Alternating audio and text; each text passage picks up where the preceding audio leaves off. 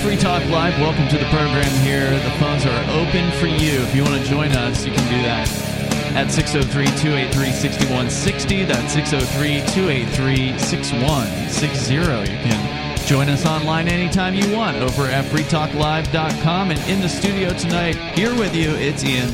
Nobody. And Chris. So, lots to talk about tonight. Apparently, right-wing extremists, quote-unquote, according to Slate, which is a pretty leftist publication. Oh, yeah.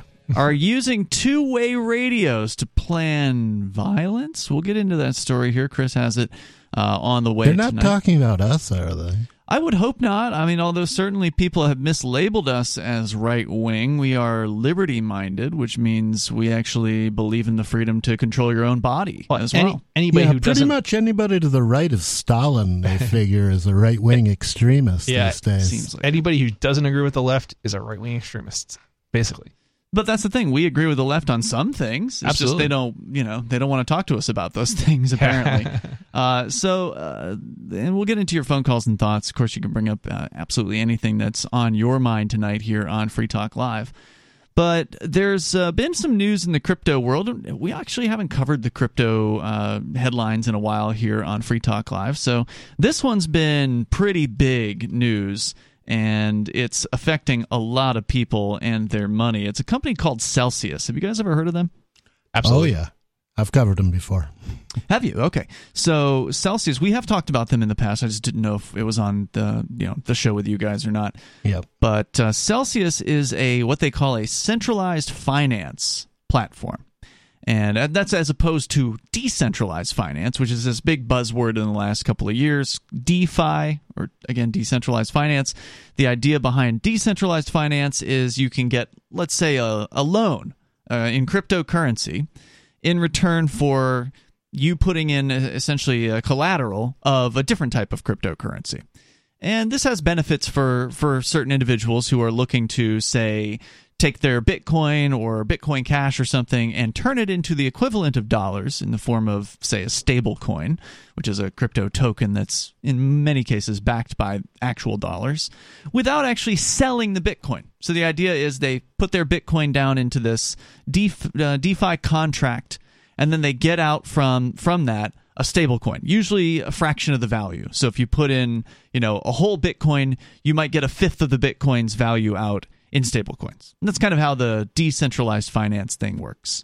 And it's all governed by what they call smart contracts, which are as immutable as the contract is, right? So sometimes the contract might have a bug or a backdoor or something like that, and certainly people can be taken advantage of in those circumstances. But generally, as long as the contract is open source, meaning that anyone that knows coding can go and read the contract, then in theory it's pretty ironclad. The money is kept safe. There's no third party that has the keys to it, and as long as you pay back the loan, you get your collateral. Get your collateral back. That kind of thing. So that's kind of that's a basic level understanding of what DeFi is. And by no means am I an expert there, but there's other things that they do. So centralized finance does something similar as decentralized finance, except they're doing it as a centralized corporation.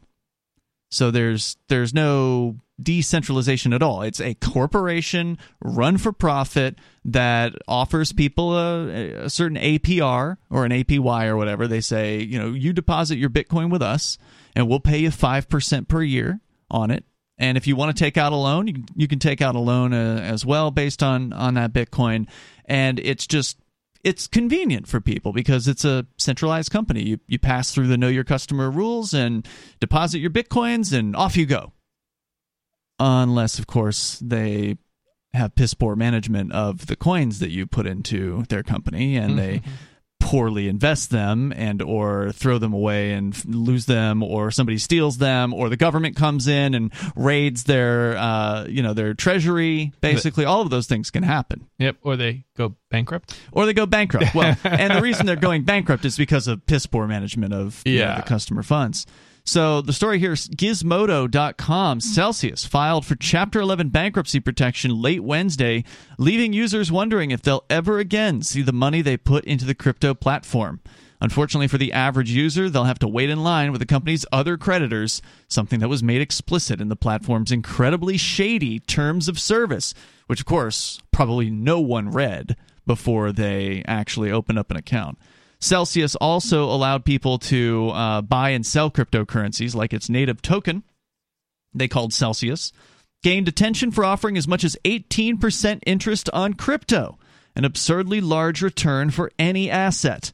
The company first paused withdrawals for its 1.7 million users on June 12th, but assured people they would still, quote-unquote, accrue rewards during the pause. So they were trying to keep people from panicking, right? Basically, I mean that's kind of humorous considering you're filing for bankruptcy, right? So you presumably they weren't at that time. Okay, at that time they just well we have to pause. But why were they pausing? They didn't really come right out, if I recall correctly, and it's because they were preparing to file for bankruptcy. They had to pause the withdrawals because they didn't have any money, right? Like that's the most obvious answer. They had run out of funds. And at that time, it made a lot of headlines at that moment because a lot of people obviously were very frustrated. But whatever rewards were accrued in the past month is imaginary money at this point, as Celsius customers will likely have a hard time seeing any of their regular money coming back, let alone the supposed interest earned on that crypto. Celsius, for its part, is still trying to put on a happy face about all of this, even through bankruptcy. In an email sent to their users, they said, quote, "These Chapter 11 cases provide the company with the best opportunity to stabilize the business, consummate a comprehensive restructuring transaction that maximizes value for all stakeholders, and emerge from Chapter 11 positioned for success in the cryptocurrency industry." You know, it's funny. On the one hand, I could maybe see that for some other type of company. But a cryptocurrency You mean company? a company with assets or something that they could do something with? Yeah, maybe, or I don't know, some sort of just a software platform, right? Some sort of value, right? Mm-hmm. I'm not quite sure I'm seeing that here. Yeah. Well, I mean, Chapter 11 bankruptcy is the reorganization form of bankruptcy. So they're not liquidating yet. No. So in order to get a Chapter 7 protection... Chapter 11? I'm sorry, Chapter 11 protection, as I understand it, they're going to have to convince a judge that they may eventually become solvent again, and if they can't do that, then they'll be forced into the other chapter. Okay, so just because they've filed for it doesn't mean that they're going to get it? Yeah. So here's the deal. If they can freeze those assets, if they can delay the case long enough, they might just be able to come out when just crypto because goes Bitcoin might go up again? Well, I'm almost certain they ended up in a short position, or... I'm sorry, not a short position, a long position in Bitcoin, but a borrowed long position. That's what left them insolvent in the first place. So if Bitcoin goes back up, they could end up solvent again. I mean, my understanding is they've recovered a bunch of money from Mt. Gox, and people who had money on Mt. Gox may end up getting a lot more money than they technically had on the books when it disappeared, because Bitcoin's worth a lot more than it was then. So if you had 100,000 on Mt. Gox, it's like, you know, somebody made you hodl until now. Wow. Yeah. You know, I remember, for listeners that don't know, Mt. Gox was basically the first crypto or Bitcoin exchange. There was no other cryptos at that time. It was just Bitcoin. I think, didn't it originally stand for Magic the Gathering online exchange, and it was for card trading? Yeah, it was. Yeah, the guy had no intention of being a Bitcoin exchange. It just kind of accidentally happened. Yeah, and it became a huge success, and then somebody did some shenanigans, and I don't know what the backstory of what happened to Mt. Gox is, but I always found myself wondering, did I ever have anything on Mt. Gox?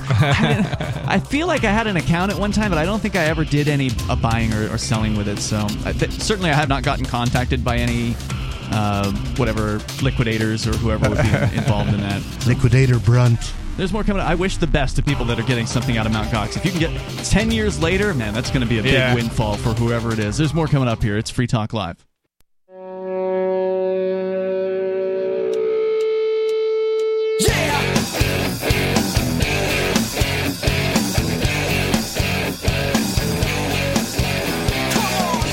This is Free Talk Live, and you can bring up whatever you want here. The number is 603-283-6160. That's 603-283-6160. We're talking about this Celsius Corporation. It's what they call a centralized finance company, meaning they will give you loans in exchange. Well, they would have. Now they're bankrupt.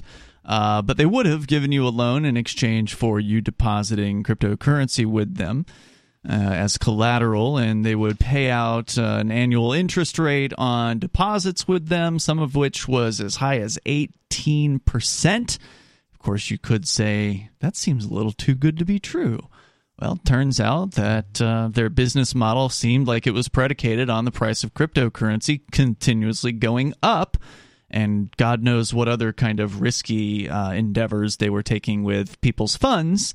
Turns out once the most recent crypto crash, right, because there's been a variety of crashes over time, and over time, cryptocurrency and Bitcoin, the prices have come back typically. But, you know, if you're running a business, you got to pay people, right? You've got expenses that you've got to deal with, and you can't do that. You're going out of business. And not just that, but if you lend against a speculative asset like a stock or anything like that, there are nearly always call provisions, yes, which basically means if the price does this, we're going to call your loan right now. Right. That's how people get in trouble short selling, because you short sell and maybe the price goes up just for a minute, but then you've got a call and you've got what's called a short squeeze, and you could be in some serious trouble. Mm-hmm. Even if it goes up and goes right down again. Yeah, it's interesting. It's hard to feel bad for these people who are kind of getting, the customers, you mean? Yeah, the customers here, just because it's like 1.7 million people.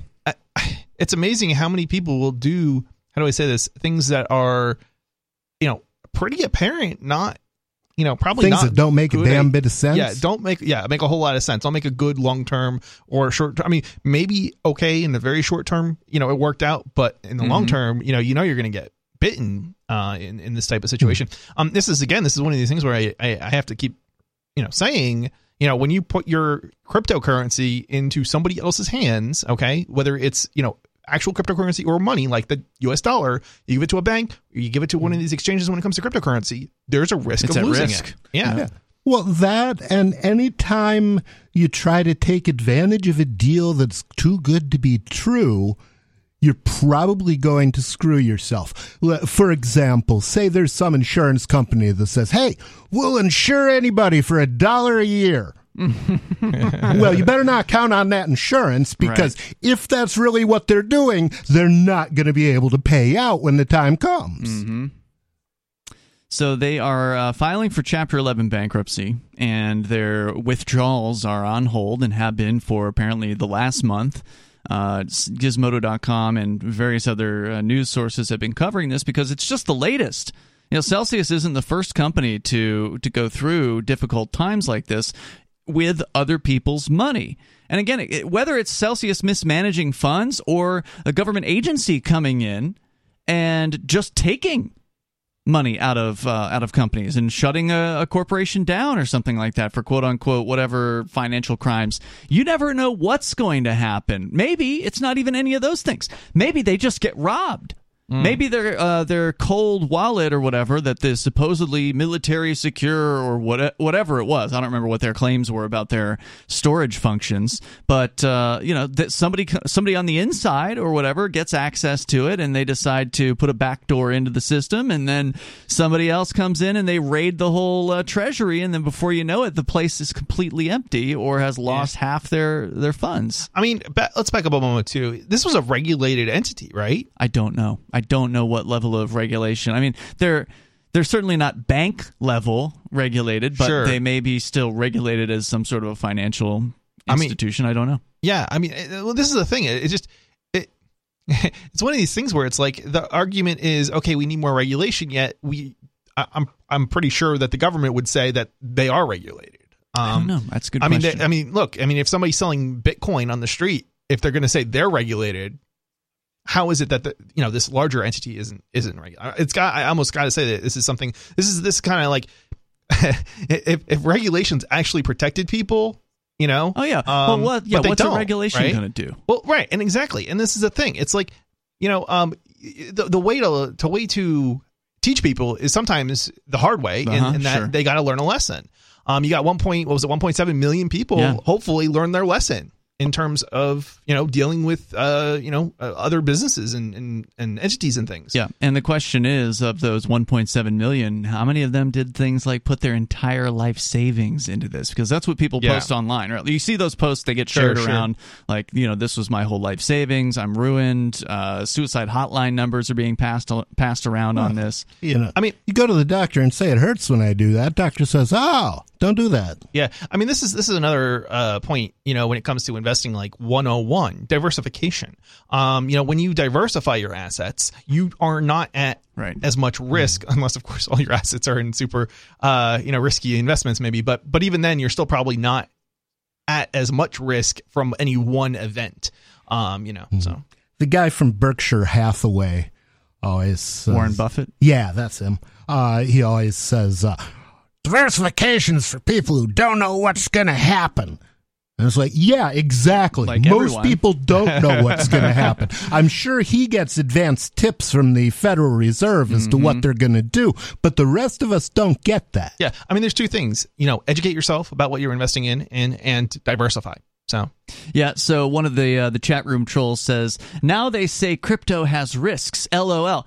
We've said that the whole time. We have, but that wasn't the risk. Apparently, the risk was this putting guy hasn't been listening to the show because we've said that the whole time. The risk here wasn't in crypto; it was actually in putting your money into crypto into some sort of exchange. Well, and that was a different risk. Right. Yeah, that's a risk on top of a risk. Right. That's giving that's it a to super someone risk. else. You're giving it to somebody else, someone who you don't know, to take care of. And somebody with a business model that doesn't make sense on its face. Mm-hmm. Yep.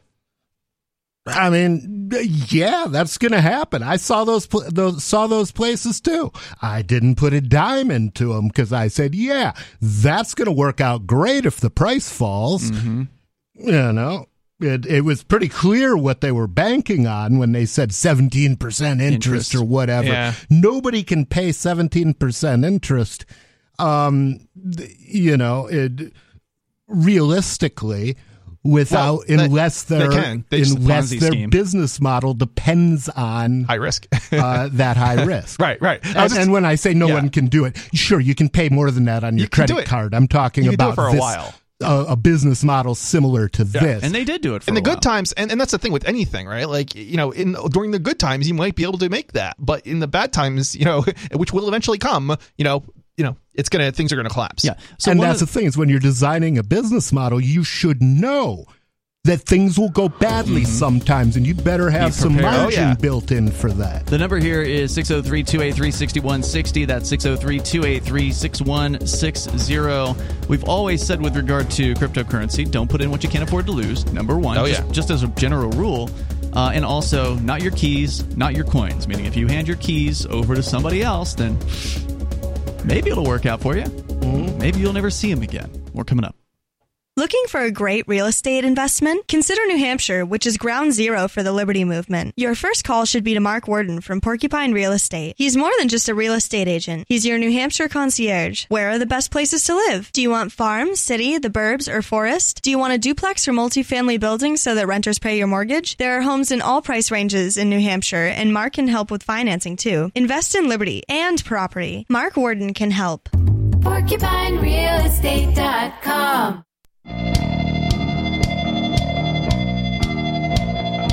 Free Talk Live. Phones are open.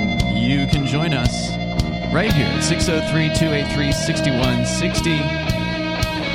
That's 603-283-6160. Joining you in the studio, it's Ian. Nobody. And Chris. We invite you to our website over at freetalklive.com. You can enjoy the features there. Archives go back for many years. Just click and download at freetalklive.com. You can also follow our feeds, our RSS feeds, aka the podcasts, over at feeds.freetalklive.com. You'll find the links to those there. Also, links to some of the major platforms that you can easily access the podcast through. you can go to feeds.freetalklive.com and find those. And again, it's all totally free at freetalklive.com. We continue here. We'll take your calls and thoughts about whatever's on your mind. We've been discussing the failure of centralized finance companies. Now, they're not all failing at the same time, of course, but some who are paying attention ought to use the example of Celsius, which is now bankrupt and had been providing loans to people and so on, but then apparently mismanaging funds in the background.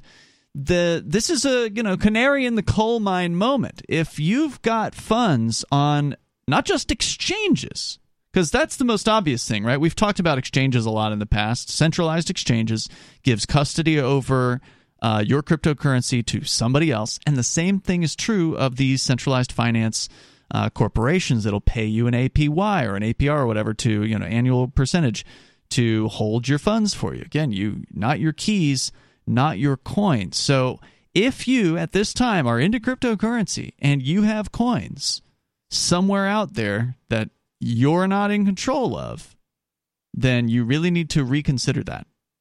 You need to think about how, like, if you're doing it on an exchange, then understand that you probably should withdraw the coins when you're done doing whatever exchange things that you're doing. But of course, these companies want you to keep their coins with them. That's why they pay you the 5% or the 10% or the 18% supposedly, or whatever it is that they're offering, because they don't want you to take your funds back. They want to hold on to them so they can profit from them. And if it works out for you, that's great. But you never know when the other hat is going to drop. I think it's the other shoe. The other shoe. Thank you. You never know when that's going to happen. So it could be tomorrow. It could be a month from now. It could be 2 years from now. But if you really want to protect your funds, you got to get them off of these centralized platforms. Just understand the risk that you're taking. We go to Stephen in Georgia. You're on Free Talk Live. Go ahead, Stephen. Hey, so I have a little bit of a dilemma that I need y'all's help with. All right, let's see what we can do. So, as you know, because, libertarians and a group of other people, I've been in jail a few times. Ooh, I couldn't make out what you said there. You might be in a bad cell or something. So, a little bit of an issue. On the phone. A little bit of an issue. I have ruffled all the legal feathers. And so the sheriff here is refusing to speak to me, and is telling people, the sheriff from one of the counties around me is refusing to speak to me, telling me that I can't take my medicine, and is also saying that my medicine makes me domestic terrorist. Hold on, let me make sure I just heard you correctly. He's saying your medicine makes you a domestic terrorist? Yes. Okay. Now, just let me see if I'm following what you're saying. Why would you have to ask the sheriff's permission to take your medicine? Is this because you are out on bail? No, it's because or probation? We live in this really weird country where you can ingest chemicals all you want, but if you want to ingest a plant, oh no, we got to have government permission to ingest plants. But you're not on probation right now? I'm not on actual probation. I'm on corporate probation. Did you say corporate probation? Is that like double secret probation? I answer to a company. Okay. So what does the sheriff have to do with any of this? I guess I'm confused as to why you would need to talk. Why would you want to talk to the sheriff? It's a bad plan. So here in the state of Georgia, you can ingest CBD. Okay. Without any forethought, anything. You still there? Steven, going once? Steven, I don't know where that was going to go. He's welcome to call back. We generally have a rule of only one call per night, but obviously if there's a technical difficulty, then certainly you can call back in, and I think he's doing that now. Steven?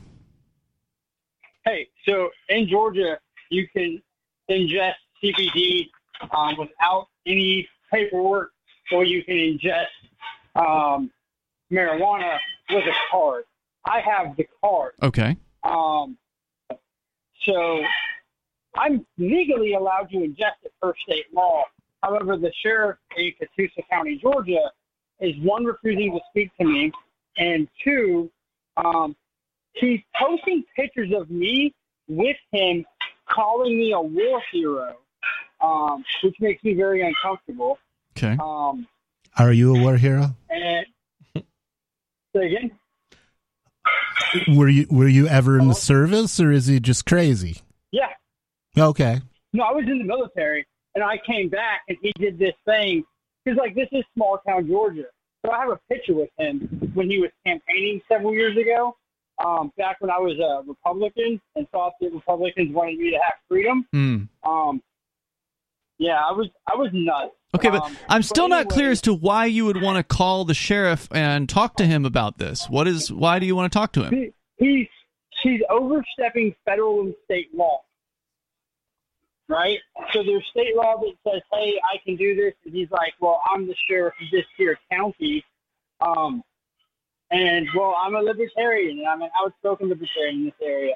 And he's sending people to my house to, like, pull by and put spotlights everywhere. He's just being crazy. So here's my question. Just to clarify, he's sending people to your house, and he's the sheriff from the next county over? So the counties have a joint drug task force. Uh-huh, okay. And so they're coming over because they believe that I'm bringing my evil marijuana into their county, and they're going to stop it, right? And is it Well, that here's my are they question. doing this because you are like a public marijuana user? You make a big big deal about it, or is it just they've got a list of medical patients and they're targeting all of them? So he outlawed CBD, and when he did that Illegally. I may or may, yeah, he outlawed it illegally. Mm-hmm. He's been told it's illegal. He's been told he needs to stop. But I blocked their entrance into a CBD store. You when they went blocked to their raid it. entrance? Yeah. Okay. Yeah. There's a CBD store that owns their property, and they didn't want these thugs on their property.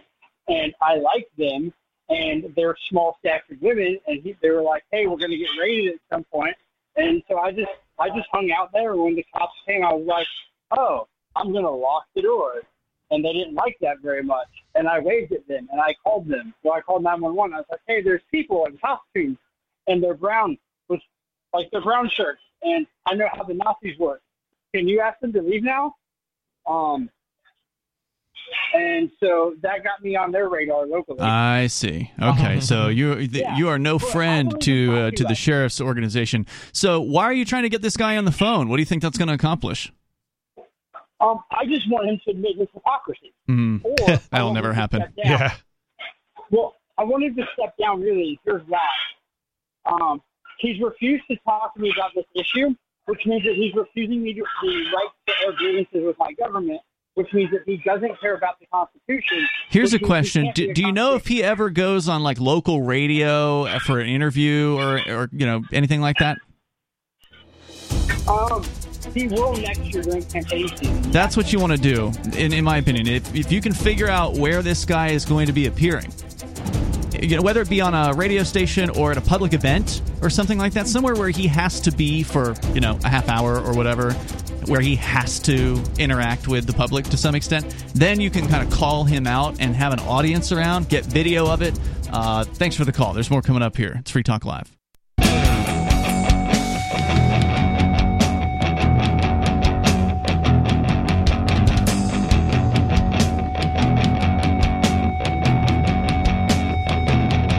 It's Free Talk Live. You can join us here and bring up whatever you want.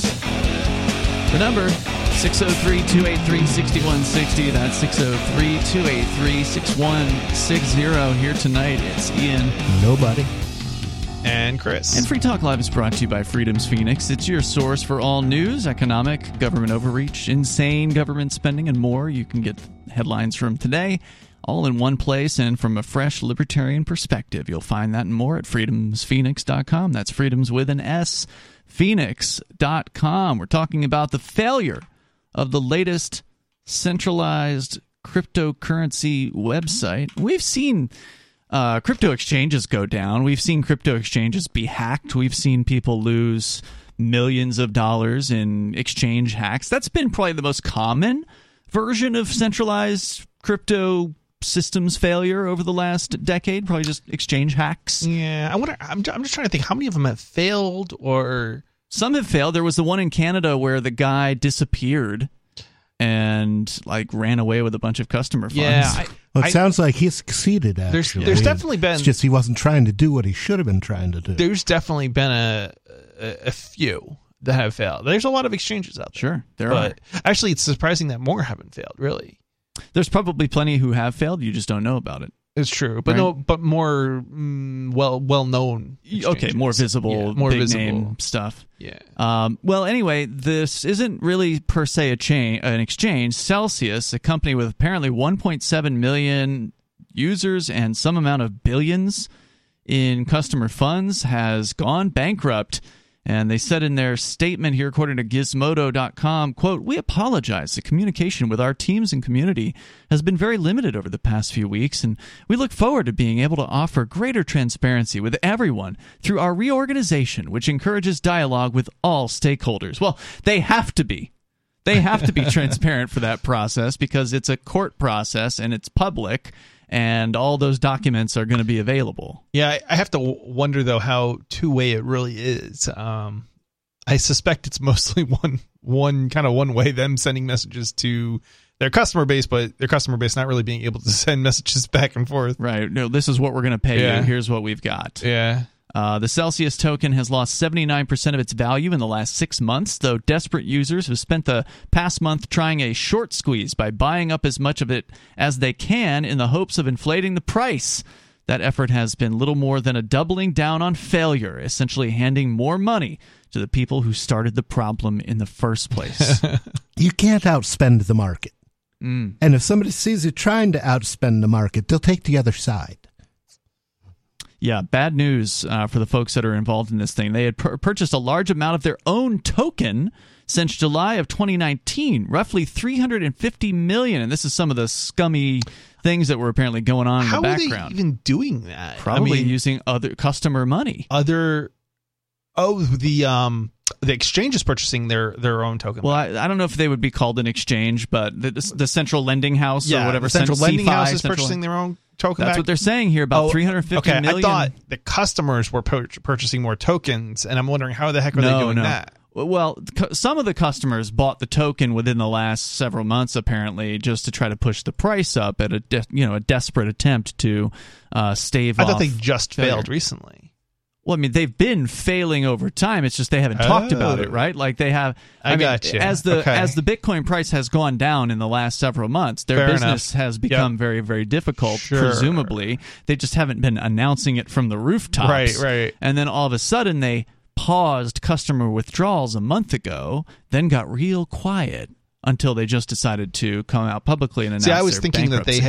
that the customers were, even though the exchange or the non-exchange was shut down, right? The lending service was shut down. Yeah. I was thinking people were somehow able to trade it still. They are. The Celsius token. So a lot of these companies issue their own crypto, basically. Right. And then that trades on different exchanges, right? So those tokens are out there.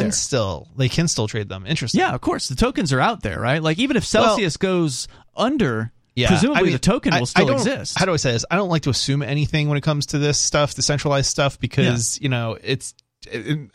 the time it's just a number in a database as opposed to some sort of actual decentralized token mechanism, right? Yeah, I mean, obviously that's something you can research. I have never looked deeply into their token, but you're assuming then that I'm presuming it's an actual token, it's separate from the exchange itself. Okay, so yeah, it's on Ethereum. Okay, so it is. Ethereum Okay, token. so they can still trade it. So yeah, they can go. The company can go completely gone. Like they could just liquidate everything and turn off all their systems, and the Celsius token will still be out there. Right. What it will be worth is another question. And again, it's gone down quite a bit. Well, the amazing thing is it's still right now 77 cents a token according to. And what was it before they? I have no idea. It was the collapse. It was up a lot more, obviously. Yeah, I'm curious how far it went down. I mean, it says it went down 79% in the last 6 months. Okay, interesting. So that's very interesting. But here's the thing: the company was using presumably customer money to buy their own token on these markets. So they were trying to push their own price of the token up. They're trying to manipulate, essentially, the price of their token using about $350 million worth to make their own purchases out on exchanges elsewhere, according to Financial Times. But the founders of the company were selling like crazy in the past few years. Celsius co-founder and CEO Alex Mashinsky allegedly made some particularly large sales despite swearing publicly that their executives didn't sell their own token. Based on public blockchain data, it's estimated that Mashinsky sold roughly $44 million worth of the Celsius crypto over the years, according to the Financial Times. It sounds to me like somebody might well end up in prison over this, because that kind of misleading statement to investors and anything that you say if you've got a 3-letter job title is pretty much a statement to investors or regarded as such. And if you're lying, you can't be lying like that and expect to stay out of prison. That's just a bad plan. All I'm thinking is he directed somebody to sell on his behalf. That's still lying. Yeah. Well, right? Like if you're having an associate do it I know for what you. the government's going to call that. I'm just saying. But it sounds like in his mind he's justifying it probably by having somebody else doing it. Celsius published could be. Some of these people in the crypto space have absolutely no business knowledge or experience, and I think that's what happened to Mt. Gox. The guy just didn't know what the hell he was doing. Celsius published a YouTube video explaining what they're doing by seeking bankruptcy, and even gave a rosy outlook by noting all other companies that have filed for bankruptcy, or all the other companies that have filed for bankruptcy and emerged just fine. And yes, companies like General Motors and Marvel have filed for bankruptcy and bounced back, but those companies actually produce something. And that goes back to something you were saying earlier, Chris, is that what do these people actually have? They've got a room full of servers? You know what? I mean, what? I mean, here's the question: why are your customers using you? It's because presumably they trust you. If you file for Chapter 11 and you're a company that is entirely reliant on trust, and why would they trust they can't access it any for a while, they're not going to be able to trust you again. So why do you think you're going to be able to come out of it? Maybe some other company could, where the company's not holding customer assets, like probably with other companies maybe selling cars or something like that. But in this case, I don't know. I mean, this seems like you're going to be starting from square zero, which means you're probably better off starting another company to do the same thing. And sometimes companies do that, but that's usually when they actually have actual assets, not when they have nothing left. Yeah, it's hard to see a road ahead for these guys. As a crypto trading platform, they didn't have a product. They took money from customers, kept hold of their digital money for them, and then they keep using the term monopoly money in here because Gizmodo, I think, is hostile towards crypto. And then they say, then the market for crypto tanked, and that money was worth a lot less. In some cases, coins became totally worthless. Curiously, Celsius seems to have deleted a video that was previously available and published in April of this year, right before they completely froze people's assets, titled "Why Choose Celsius?", which included influencers who were pledging up and down was the benefit of Celsius was its wonderful transparency. And then when they paused withdrawals, they got real quiet and there wasn't much transparency at all, apparently. Messages on social media are heartbreaking, with people explaining they really need the money that's tied up in Celsius's accounts, but at this point it's not clear how much there is left. One said, "I'm a single father. I need my Bitcoin." Quote, to fellow depositors, "Do I understand correctly? There's literally nothing/no action we as depositors can take now? Just have to wait and see if they give us money back? If so, anywhere we should be keeping our eyes on? Yeah, I guess the bankruptcy court." Yeah. Yeah, you probably want to talk to an attorney, and in order to be represented in a bankruptcy settlement, you generally have to make a claim in the bankruptcy court. "I'm a single mother. This will change the path of my life. I feel sick," wrote another. The number here is 603-283-6160. It is people getting in over their head. Yeah, it's a hard lesson to learn, and hopefully people out there listening can learn from these other people's mistakes. And again, not your keys, not your coins. There's more coming up here, and you can join us. Chris, you want to get into two-way radios. Are they being used by the ultra-right to plan violence? We'll get into that story coming up, and you can take control of the airwaves here on Free Talk Live. Hour 2 is next. Free Talk Live's video archives have been on LBRY for years. LBRY is an uncensorable, decentralized, blockchain-based media sharing protocol, and we're big fans of it here on Free Talk Live. In 2020, LBRY launched Odysee, a video sharing website to compete with YouTube, and it's really taking off. Now with over 1 million channels, many of whom are disaffected YouTube creators. During YouTube's crackdown for not towing the government line on COVID, the Free Talk Live YouTube channel started receiving strikes and could be completely taken down at any moment. Thankfully, Odysee started offering live streaming, so we're now streaming live every night and posting our video archives permanently to Odysee. You can watch live or anytime on our Odysee channel by visiting video.freetalklive.com. If you want to go all in, download the desktop app at lbry.com, and then every video archive you watch, you'll help seed and keep it online forever. At minimum, we ask you visit video.freetalklive.com and follow us on Odysee today. video.freetalklive.com.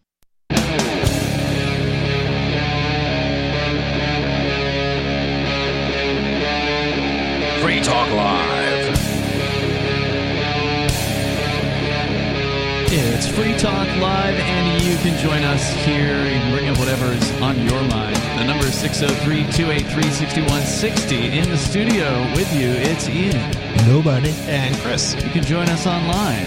Just head over to freetalklive.com and enjoy the various features that we have waiting for you. Once again, that is freetalklive.com.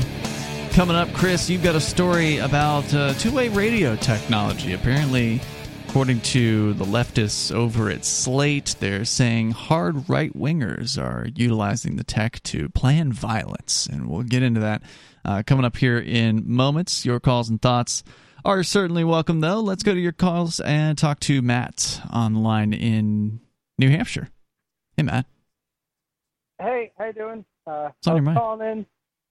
I was calling in because yesterday somebody mentioned that I have a primary, in the Republican primary, and I just wanted to correct that error and just state that I don't have a primary.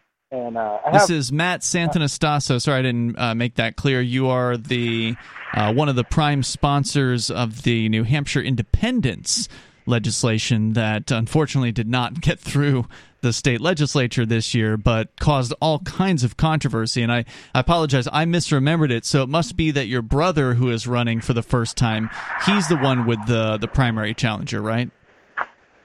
That's correct. He has an establishment pick for a primary. But yeah, I wanted to clear it up because there is two people running in my district, Cheshire 18. And I didn't want anyone to look up the other guy's name and think he was an establishment guy, because he's not. He's much more closer aligned with us than establishment. Nice. He's a good guy. We've become friends over the last 2 years. So they did some redistricting here in New Hampshire. Were you previously in a 2-person district, or is that a new thing? Yeah, that's a new thing. Before I had 6 towns. The new district, because of the redistricting, I have 3 towns. Okay. And as far as for electing Republicans, the numbers are better. So, meaning you have a better chance of winning, and also I presume you don't have to go knock on as many doors if you're going to actually go out and do some campaigning, right? If it's only 3 towns? Yeah, that helps a lot, right? Because Fitzwilliam was one of my towns, and that's a difficult town to knock. Okay. But cool. The second reason why I wanted to fix that error is because the establishment actually promised me a primary actually promised anybody a primary that voted for the secession bill. Oh. So a little bit disappointed that they were unable to deliver. That's so great. That was one of their many threats that went out there. So, it was gonna be a well-funded establishment candidate, and he's not here, so he didn't even materialize. They couldn't find somebody, basically, is what it came down to, I bet. Yeah, I'm certain that's what it was. Yeah. But they just make these threats about. Is this because everybody supports independence? Yeah. It's got to be, right? He said that. They specifically told them, if you support independence, we're going to primary you. Right, and nobody wanted to primary, so everybody supports independence then. Well, no one's wanted to primary Matt. That just means they couldn't find somebody who was willing to run. Matt, anything else you want to share? Sounds like you're on the road. No, I just wanted to fix that error and give me those motivations on why I want to fix it. All right, man. Well, we'll look forward to hearing good news from the campaign trail, and appreciate hearing from you tonight. Thanks for the call. Enjoy the ride out there. It sounds like he's on the side of the road. Might have pulled over to have a chat with us there. Phone number's here at 603-283-6160. Just to bring our listeners up to speed on that, the New Hampshire exit amendment, for lack of a better term, was CACR 32. It was a historic thing to happen. Yes, it only had 13 people voting in favor of not tabling the bill. So it never even got to an actual vote because it got quote-unquote tabled. And that basically means they put it on the table and then just ignore it for the rest of the term. So that's where it sits, I guess. I don't know at what point they throw away the things that are on the table or whatever, but the odds that it'll ever come off the table are pretty slim. We're going to get into the next congressional or representative session. That'll be next year. Presumably something else is going to be filed, and about now is when it's probably time for the state reps to start thinking about what's their next approach going to be, because there is a rule in New Hampshire that says you can only put forward the same exact bill once every 2 years. Now, I don't know how much you have to change the bill in order for it to be considered a different bill, right? So you can probably put forward some other sort of independence bill, but maybe it wouldn't be the same, proposed constitutional amendment, which is the direction that they went to this time. Maybe they can approach it from a different way. I don't know what they're talking about amongst themselves. I hope they are talking. That would have been a good question for me to ask Matt, but I didn't think of it until after he was off the line. I'm sure we're going to hear more about the status of independence. There's now a political action committee that has been formed that is trying to raise money to help candidates like Matt Santonastasso get reelected, and to help new candidates who've never been elected who support independence get elected. That's called the New Hampshire Independence PAC, and I hope that they can really get off the ground this year. So if you want to weigh in, you can. Hear the number 603-283-6160. So, Chris, you wanted to tell us a story tonight that the left-wingers are railing against apparently people on the right who are using two-way radios. Yeah, I mean, for nefarious purposes. Apparently, people who are on the left don't use two-way radios. Who knew? Well, the thing is, when they do a thing, it's okay. Mm-hmm. It's when anybody who isn't on the far left does the same things they do, then bad, that they get upset. I mean, look at AOC, all the flutter because somebody said some rude things to her as she was going to work. And this is the woman who said, the point of protest is to make people uncomfortable. Well, they made you uncomfortable, didn't they? How you like it? Yeah. So I got a story here from Slate titled "Far-Right Extremists Are Using Personal Radios to Plan Violence. Is the government prepared to stop them?"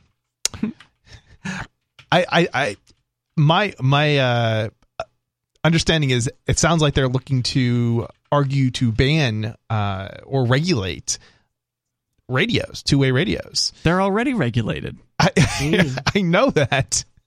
But apparently the left doesn't know that. Yeah, maybe not.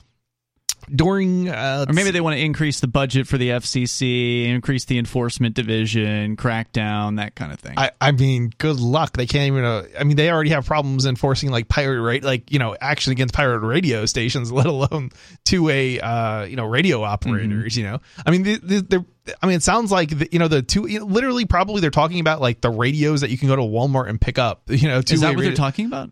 Well, I don't know. I know there's different frequencies, so maybe they're not talking about those radios specifically. Mm-hmm. But I mean, I don't know. Those are you can use those too. I mean, it's just a different part of the spectrum. They tend to not be as powerful, so you're not going to get the same kind of coverage. That's with those. true, but you can use them. But ham radios that they're talking about are already regulated. Oh yeah, and so you technically need a license to use them already. Correct. So what are they proposing to do? I don't know. Let's find out. Maybe actually enforce the regulations, which maybe, but how are they even going to do that? I mean, the problem is they don't really have the finances or the means of enforcement, and it would be insanely costly to try to enforce it. I'm sure they would be advocating for increasing their budget. I mean, sure, but guess. How much enforcement are you going to be able to do? Good question. During It's hard to find these people. Yeah, Hutchinson's explosive testimony at the January 6th Commission's hearing on Tuesday, footage was shown of that chaotic scene at the White House ellipse on that day, as an estimated more than 10,000 people lined up to go through magnetometers to listen. Magnetometers. Oh, magnetometers. Right. That's the thing you go through at the court where they can tell if you've got any metal on your body. That's what that is. Metal detectors? Yeah. Okay. Fancy word for metal detector. To listen to former President Donald Trump speak. This rally would have eventually lead to the assault, as Trump exhorted to the crowd to fight like heck by protesting at the Capitol. Early reporting, and also to march to the Capitol peacefully and patriotically, but Twitter deleted that tweet. That's true. The report also noted that many of them carried radio equipment. Uh-oh. I mean, have the authors of this article ever used a cell phone before? Because that's also a radio. It is. It really is. And you can do the same thing basically with a cell phone as you can do with a two-way radio. Probably in some ways more effectively, but we can talk about that coming up here. 603-283-6160. This is Free Talk Live.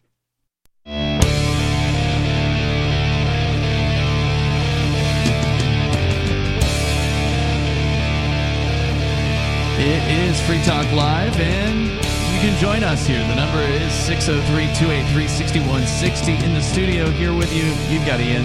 Nobody. And Chris. I want to say thank you to Rick Hall, who is a Free Talk Live Silver supporter of our AMPS program. You can join AMPS, as Rick has done, for as little as $5 a month over at amps.freetalklive.com. You get some cool benefits if you do that, and you help us advertise, market, promote, and support what we do here at Free Talk Live. So if you appreciate us and you want to help support Free Talk Live, please go to amps.freetalklive.com. Use your PayPal account or debit card or credit card to get signed up through our Patreon.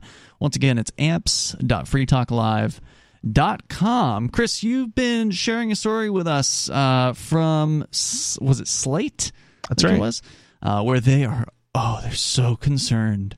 Some people apparently were in Washington, D.C. using two-way radios at the Capitol building. Now, of course, it's totally fine when the police are using two-way radios or the Democrats are using two-way radios, but apparently the right-wingers also have two-way radios, so something must be done. Yeah, that's the gist of it. Indeed, during the dizzying aftermath of January 6th... Dizzying? Aftermath? Yes. Is that why they're so dizzy? Their choice of words. Reported and intelligence. I had to reread that. Did I say something wrong? And intelligence work. I'm just trying to imagine who would have been dizzied by the events of January 6th, which was basically an unauthorized tour of the Capitol building that, I mean, if anyone would have been dizzied, it would have been the people who were nearby the shooting that happened, where a young woman was shot to death by one of the security, government goon security agents in the building. I would say that would be a fairly dizzying experience. Yeah, that'll throw you off your game a little bit. But sitting at home on your couch and watching a CNN live stream or something like that, I don't know if that's a dizzying experience. That lady, I do believe, was unarmed too. Yeah. Yeah. Indeed, during the dizzying aftermath of January 6th, reporting and intelligence work revealed that some on the extreme right turned to amateur and unlicensed personal radio. Quick, somebody panic. Days later, on January 17th, 2021, the Federal Communications Commission put out a sternly worded statement. Certain radio services regulated by the commission may be an alternative to social media platforms. You know why they're really upset is because they can't regulate radio. Not easily. They can't censor. The left can't censor people on radio, on two-way radios. That's true. That is one of the benefits. That's the thing that bothers them. Right. We were, just before we went to the break there, kind of touching on the differences between using a cell phone, which is a radio transmitting and receiving device. It is I don't know if you can call it two-way, but it is two-way in that it is, receiving, transmitting. It's not in the same way of you press a button and you can talk to somebody instantaneously, but there are applications that essentially allow similar functions. It's just that those use the internet, and in theory, the government could cut the internet off. and that's the thing. The two-way radios operate independent of the internet. So if they're point to point, they're direct. If the government wants to shut the internet down, right? And Yes, they don't and they necessarily have to do it, and they actually do this sometimes. They can do it in certain areas, right? And by Some shutting foreign down, governments have done it. Absolutely. Governments will do this, especially in, there's been numerous countries, Egypt, I believe. Yep, that was one. Syria, was it? Lebanon. There's basically been a bunch of countries, and including the United States, actually, even though it's I highly think Cuba regulated. did it recently as well. Yes, and Cuba, absolutely. A lot of countries, a lot of socialist, countries with socialist, a lot of countries have a bit of socialism here or there at least. Will do it. And it's unfortunate, but that's, they have this idea that India even does it to stop cheating school students from cheating. Oh, they're jamming equipment in the schools. They shut their radio, the cellular services off, I believe, altogether. I think the Keene State, or not Keene State, I think the Keene High School's got a jammer. That's not legal. Interesting. If it's the government running it, I bet you it is. No, it's not. They can't even do it for prisons. Really? Yeah. It's just the way the school's built then, because it may be. The times we've been there, for instance, we used to go there for the the school board meetings. Remember those? Yes, definitely. You could not get a signal. Yeah. You would have to use the Wi-Fi that they provided. There's no other way to get it. Probably the result of, if I had to guess, the building materials, but I don't know. If depending on the roofing materials, it may be blocking the signal. That's not that unusual, and if there's not some sort of repeater set up in the building, probably the cellular service probably doesn't work. Okay. I'm pretty sure of that. I'm not 100%, but it definitely cellular and Wi-Fi type signals can definitely be blocked as a result of building materials. You could build a Faraday cage, basically. Right? Yeah, right. And don't ask me exactly what materials something has to be built from in order to have that type of effect, but it definitely is. If you're in the wrong kind of building, you'll definitely have no reception. Faraday cage is made out of iron. Yeah, well, okay. Anyway, certain radio services regulated by the commission may be an alternative to social media platforms for groups to communicate and coordinate future activities. It reminded radio operators that it is illegal to use radio frequencies to plan crimes, but apparently not. It's also illegal to commit crimes, in case anyone was wondering. Right? I was thinking the same thing off air. I was saying, except they're not telling you it's illegal to use the radio to commit a crime, which I think is kind of funny. The use of radios during the highest profile instance of right-wing extremism in decades, however, is not unique. It is part of an obscure but increasingly concerning phenomenon among the far right in recent years. Using radios, what do you I kind of want to say, what do you expect when you shut down the communications platforms that the far right is using? They're going to find something, right? They're going to start using other platforms, other solutions, other technologies. They were just supposed to stop talking. Yeah, we're telling them to shut up. Why won't they stop talking? I wish they could outlaw it and put them all in prison. I'm sure. The funny thing is, censorship doesn't mean that people don't have thoughts or they don't stop communicating. It just means that you force that. You're forcing it underground. You're forcing it underground. Exactly. So I just think this is hilarious, right? Like, and by the way, any good left-wing psychiatrist will tell you that when you forcibly silence people, things build up, and sometimes they boil over into violence. Yep. Yeah. Right-wing extremists primarily use the personal radio service band described by the FCC as short-range, low-power radio communications using devices that operate... Personal radio service. I'll have to look that one up. I bet you it's like the family radio service. Maybe they renamed it. Maybe. That operate much like walkie-talkies. Interesting. It's not walkie-talkies. It is. I don't know why they're saying much like. That's exactly what we're talking about here. Yeah, I'm pretty sure you're right. Well, they didn't want to say that because it sounds so innocent. Right.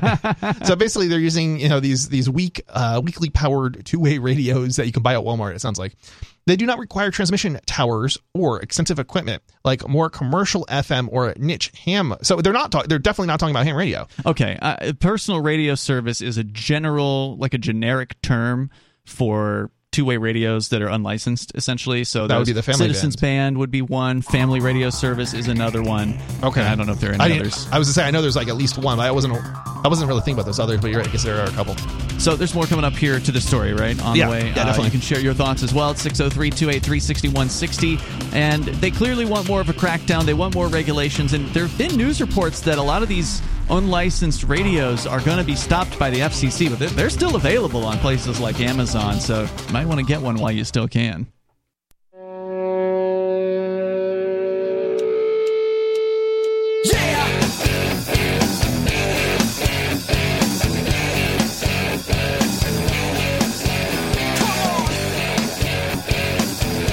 It's Free Talk Live. You can join us here and bring up whatever is on your mind. Ian, Nobody, and Chris in the studio tonight. Free Talk Live brought to you by Bitcoin.com. You heard us talking about cryptocurrency earlier, and it's a favorite topic of ours because it's such an important one. Crypto and like Bitcoin and Bitcoin Cash allows the individual to empower themselves and take their value out of the government money system, which is constantly being inflated to death. We haven't even touched on the new government official inflation numbers, now over 9%. 9.1% is the latest CPI number. And again, that's the government's number. So you know the actual inflation is higher than that. You can guarantee that 9.1% is the bare minimum. So we can cover that deeper if you guys want to comment. You're welcome to join us. The number is 603-283-6160. But get on over to Bitcoin.com, click Get Started at the top of the page, and start learning some of the basics about cryptocurrency like Bitcoin and Bitcoin Cash. There's no better time than now, if you haven't yet done that, to start learning. And again, just click Get Started at the top of the page at Bitcoin.com. You can also acquire your first Bitcoin or Bitcoin Cash there. There's a bunch of different features that they have over at Bitcoin.com, including their news site with the latest news headlines every single day, available to you over at news.bitcoin.com. Let's continue here with your calls and thoughts. Sarah is on the line, and then we'll talk more about two-way radio for activist communications. Sarah in New Mexico. Go ahead. Yes. Did you know that this year, nationwide, we had the highest pedestrian fatalities ever? So altogether, wow. 6,500. What do you think's happening? Are people just not paying attention as they cross the street, or what? Well, I mean, I'm assuming they got rid of all the speeding cameras and red light cameras for the last 10 years. Well, those don't stop people from getting hit by cars.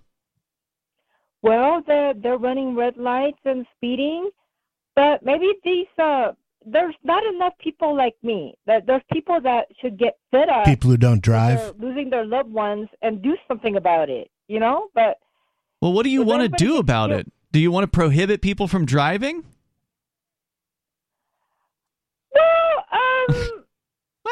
The thing is that, we're trying to do self-driving cars, autos. So it's going to be better if computers are in charge?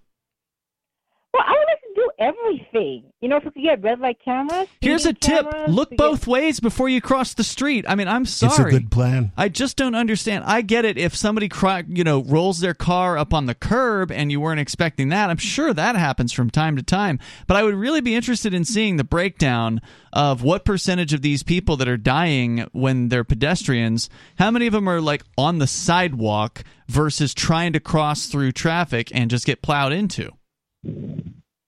Yeah, and then some of these bridges are really terrible. You don't know the answer, of course. You're just upset about it. No, the breakdown is, if you're a driver like you're going to blame the pedestrian. They just jumped out in front of my car. They're always jaywalking. But if you're a pedestrian, they're always running the red lights and trying to kill me. Well, I'll tell you what. I saw somebody just the other day here in Keene, New Hampshire, where pedestrians have extra protections because, well, in theory, they're still going to get hit, but they believe they have extra protections because it's illegal to not yield to pedestrians in crosswalks. So these people, they just walk right out there. They don't even look over. They presume you're going to be paying attention, and in my case, I am paying attention, but there are other people who probably aren't paying so much attention. So these pedestrians, they think the law is going to protect them. So they just walk out into the crosswalk without even glancing to see if somebody is coming up on them. It's crazy, and I've seen it happen more than once. But the number one state was Daytona, Florida. Is it Daytona? Is in Florida? That's a city. It was the most city with the most pedestrian killed. And the second one that came is Albuquerque. Right. But New Mexico is number 1 per capita. Well, you could just stay home, I guess, and order all your food. Sarah, there are places where cars are prohibited from the streets for the most part. Like what? Like a downtown area or something? Whole cities actually. Really? Yeah, coming up. They're basically coming soon. I believe Spain is one of the. Well, it's a whole country, but some cities. Sorry, in not the whole country of Spain, but yeah, Madrid or whatever. It's like one of their bigger cities. I forget which one it is. So now, they're going to make it so you have to get on a bus. Bikes. They're trying to force bikes and buses and things of that nature. What if you're crippled? I don't know. Carts. It's low speed. They don't let you go more than 15 miles per hour. How fast can you go on those little go-go carts? Probably not too fast. Sarah, thanks for the call tonight. Appreciate hearing from you. The number here is 603-283-6160. Maybe that statistics are out there. I would be curious to know of all these people who are getting hit by cars. What are the circumstances that are leading to that? How many of it is like drunk people just stumbling out in front of traffic and getting hit? Even one life is one life too many. Again, I say we need to ban all motor vehicles. Well, obviously you're being facetious because the world would not work without cars. Yeah. How many additional people would starve to death in the world if there weren't cars? Yeah, well, talk to the people in Shanghai who were not starving to death because they were jumping from the rooftops and jumping from their apartment balconies to their death because they were sick and tired of being kept inside all the time because they could not get in their car or even on their bike and go down the street and, go to the grocery store. It's an insane situation. People will go nuts if they don't have the freedom to take themselves somewhere where they want to go. And cars give you that relative freedom. Yes, there are cops around. Yes, there are cameras around. But having the ability to get behind the wheel and, go somewhere far away relatively quickly is a benefit that a lot of people appreciate, and they're not going to just let that go. Yeah, it's sort of I think you could argue it's a form of torture. To keep someone out of that, to keep somebody caged effectively, whether it's restrict them from leaving their house or restrict them from leaving a cell, right, or their neighborhood for that matter, or their neighborhood. And it's something that I think sometimes it's hard to understand, especially if you've never gone through it. But even if you have gone through it, I think some people just they don't understand that how something impacts you isn't necessarily going to impact everybody else the same way. So yeah. Let's talk about two-way radios. So we were, Chris, you were telling us about the left-wingers, and they're incensed over the fact that some people at the January 6th quote-unquote insurrection were using two ways to communicate.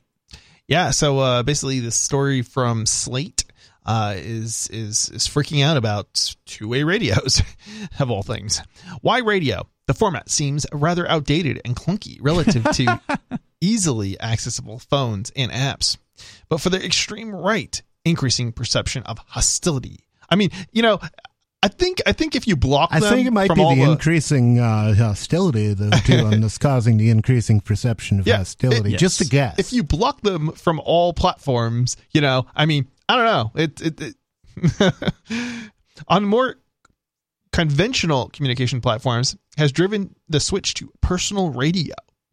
If you've been deplatformed by Twitter or Facebook, so literally what we were saying before, or if you know that you are likely to be, radio offers a new venue for communication. It's not new, guys. It's been around for like 100 years. Yeah, the funny thing is too, or longer, is just because you're blocked from Facebook or YouTube or any of these mainstream platforms doesn't mean that you can't communicate. There are certainly other more decentralized platforms. There are even centralized platforms you can still communicate on. Those they may be smaller platforms, by the way. I mean, as far as if you're in a place with people, you don't want to be tweeting or posting to Facebook to try to get a message to somebody. You want to be able to reach that person in a much more instantaneous fashion. You don't want somebody to have to check their social media and then click on a notifications and then maybe they'll see your... You want to reach those people. And the fact is, radio is better for that in a lot of ways. It's got its downsides, there's no doubt about it. And it can be a little clunky. It does have range issues, for instance.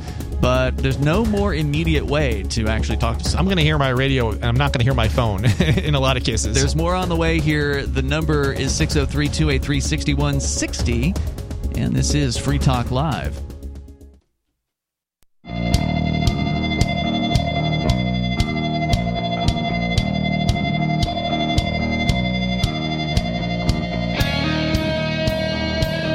It's Free Talk Live. Phones open. You can join us here. The number is 603-283-6160. I'm looking online right now at the Baofeng two-way radios that activists love to use up here in New Hampshire and have been using for many years. Most of them without asking government permission to do so. And they are still cheap. Inflation has not affected these things one bit. You can get a Baofeng two-way for like $22 on Amazon, and it's a programmable radio that can run on ham radio bands and other radio bands, and it's a pretty amazing piece of technology for what you pay for it. I mean, basically these things, if it were 30 years ago and you wanted to get into ham radio, you'd probably have to pay $300 to $500 to get a radio with the feature set that you can now pay $25 for and have delivered to you. I mean, it's amazing technology. It's cheap. I mean, so it's probably not the best build quality or anything like that. Oh, no. But it's so cheap that it'll last you for a while, and if you drop it and it shatters or whatever, it's another $22 to replace the thing. Or you'll lose them. That is one of the benefits of the cheap radios is if you lose them, it's not the end of the world. Yeah, the world isn't coming down. You could drop it in the toilet, and it's absolutely not going to be a disaster. If you use a radio every day, you absolutely will lose one. Or break it. Or break it. Probably at least once every 6 months. Yep. If not more frequently. Especially when you first start using them, because you're not as aware, I think, of what you're doing with it, and you don't know where to place it. Maybe like if you get in your car, it might fall out of your pocket or something. But if you get into a habit of putting it into some place where you won't lose it, then you won't lose it. So we've been using the activist community here in New Hampshire has been using these two-way radios for many years, and they've been very successful. And you can use them on legal frequencies. So it's not like these are illegal radios. It's legal to have the actual radio. It's just the question is, how do you use the radio? It's the broadcasting, I believe. That's the legal issue with as far as FCC is concerned. On certain channels, yeah. I think there may be a ruling where the radios themselves you can't use, but I don't know if that's you can use true. them on certain frequencies for listening at certain power levels. Yeah, they would be legal. So, well, no. I think the FCC has said, well, again, what is legal and what the regulators say isn't always necessarily the case, right? So the law can say one thing and a regulator can say something else. But I think the regulator, the FCC, has come out saying that even if you are a licensed ham operator, you can't use them. Now, that's insane. Yeah. I don't know if any of that's changed, because I think they now that makes no sense whatsoever. Licensed basically Baofeng radios, and there's actually a specific model you can get. So I'm not sure. Oh, you mean like an FCC numbered kind of thing? Where it's one approved? Where it's actually certified. So in theory, maybe that variant of the Baofeng is legal for a ham radio operator. Well, yeah, that's the thing with this technology is it seems like it's sort of this. I don't know if it's open source or it's just been reverse engineered. There seem to be multiple Chinese manufacturers of the same quote-unquote Baofeng radio. It's not real clear like where they even come from. Yeah, I mean, this is a good question. So this is China here. So the manufacturing is often done, like, it doesn't really matter what it is, whether it's a a thing or two because you actually order parts from China for your business. Yeah, I do this. So it's called contract manufacturing. Mm-hmm. Everybody uses effectively like the same set of companies. Now there might be different pieces from different companies, but everybody's using the same set of companies, that big companies that manufacture basically everything. Right. If you get a washer and dryer, it's likely that the core component is the same or maybe a microwave would be a better example. But anyway, the point is that core component inside is the same with every single unit. Now there might be a few small differences as far as like, the You mean as panel compared to the or- feature that's on the front? You mean like the circuit boards are the same inside versus what the thing looks like on the outside? The thing That's what that you're saying? actually radiates the food, I think, is what I I'm see. referencing as an Okay, example. the actual microwave. Yeah, so Okay. that core component, right? Yeah. The other things like, whether or not it has a dial versus a pad. a pad, that might be different, right? Mhm. Depending on, the company and the model, but effectively that core component is still being manufactured by the same company. Mhm. And that core component might be it might be assembled by yet another company with different faces and things like that, but that core unit is the same. Now there's other times if you get enough some items where if you get enough like different components together, then it becomes to sort of you kind of end up with a more unique product. But even in those cases, usually like for example with like a laptop, you might only have a 2 or 3 different choices for like say Wi-Fi cards or an LCD for a screen. There's only like a factory or a couple of factories that manufacture LCD screens. So even though it says Sony or it says Dell or it says, there's hundreds of companies that you might think, label it. Yeah, that you might think you're getting a screen from, but really it's really only one of a handful of factories. So, and that factory might be producing different quality screens. Mhm. Okay. So Yeah, maybe, sure. maybe Sony only ever uses the better quality screens, right? Whereas if you go with a no name, it might not be, but it's the same company. It's the That's same interesting. factory that's effectively manufacturing it. I always knew under that contract. I always knew that happened with Radio Shack products. I knew they were always relabeling other companies' manufactured products as Radio Shack, but that's interesting that it's happening at the more like bigger brands level. AMD, another great example. AMD doesn't have any manufacturing capability. No kidding. It's completely outsourced. They sold off their fabs, and everything is everything. Their processors are all outsourced.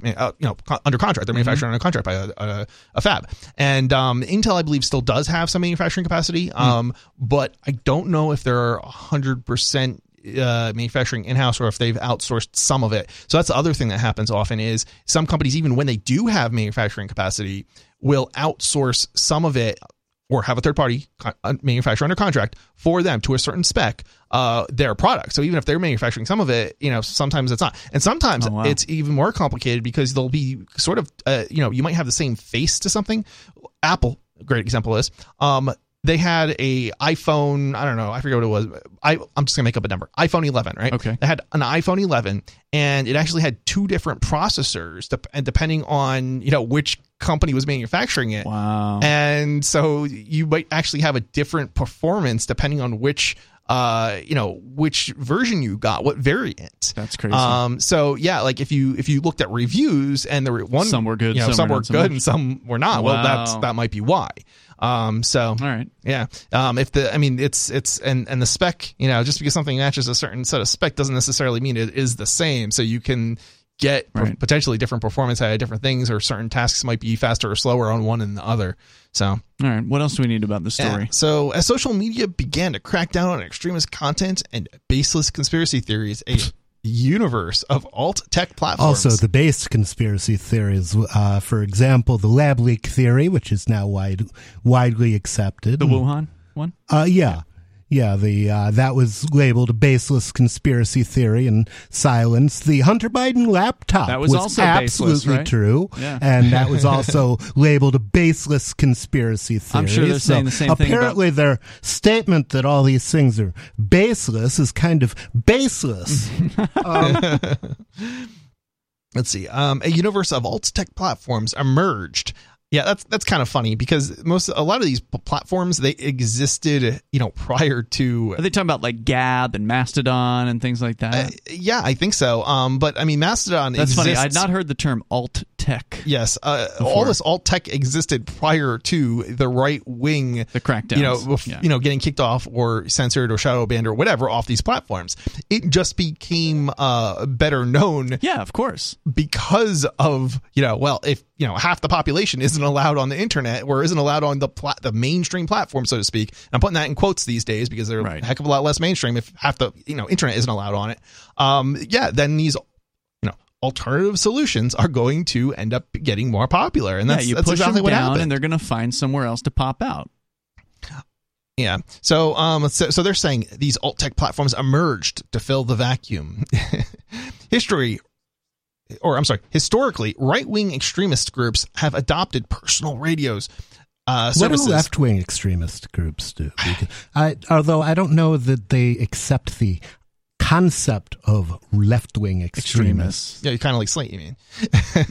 All right. For similar reasons, in the face of modern tech monitoring.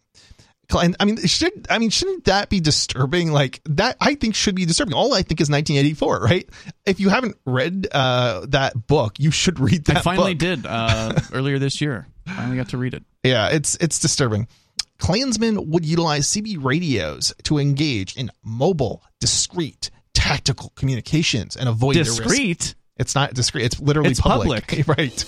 And avoid the risks of more easily monitored technologies like telephones. This is like them claiming that Bitcoin is anonymous. It's public. It's viewable by anyone in the same way these technologies. Now, there are such things as encrypted radios. That's not what they're using. They're very, very expensive from what I understand. I've never even really taken a serious look at them. There's more coming up here in moments. You can join us and we'll find out what their solution is. They've got to have what they want to happen coming up.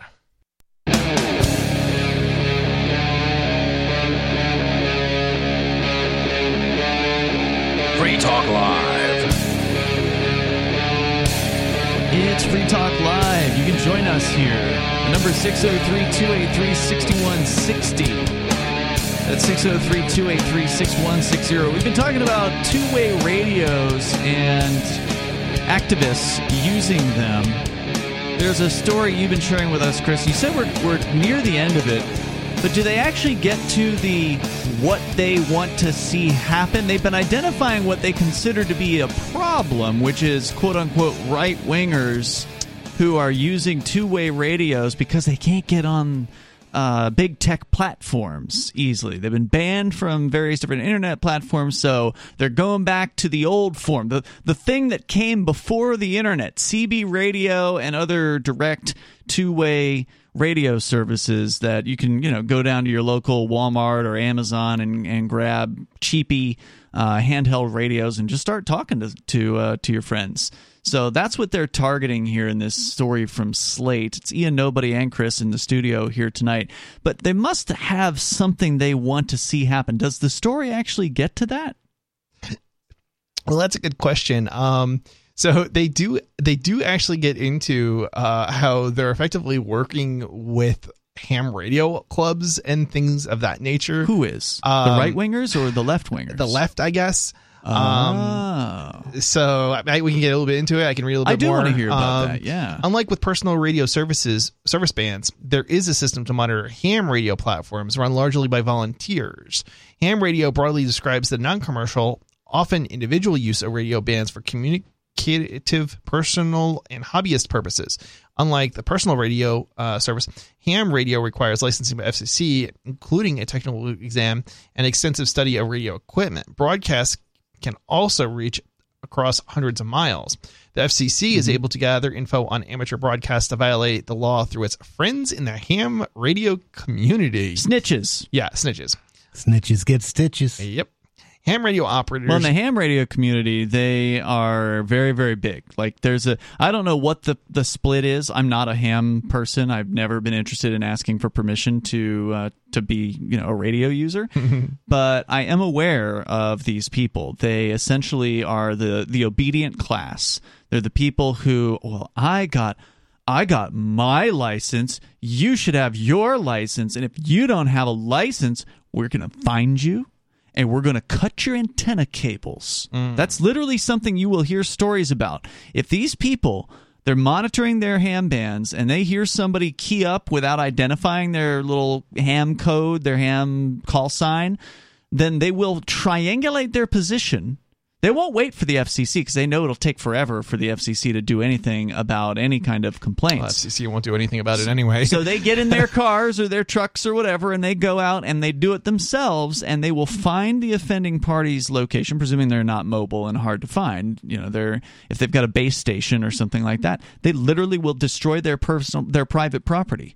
Yeah, it's insane. There are hunts that basically go around in these communities to track down and track down individuals who are violating the licensing. Ham radio operators. Scum. like Dan of the Central Michigan Amateur Radio Club and their local communities have also taken to pushing away extremist activity when they see it. Dan describes a system of self-policing in the ham community, particularly through ham radio auxiliaries who listen in on broadcasts regularly and report potentially illegal or harmful content. I mean, this sounds so like Soviet, like Stalinist Soviet Union, where every third person was reporting, to government.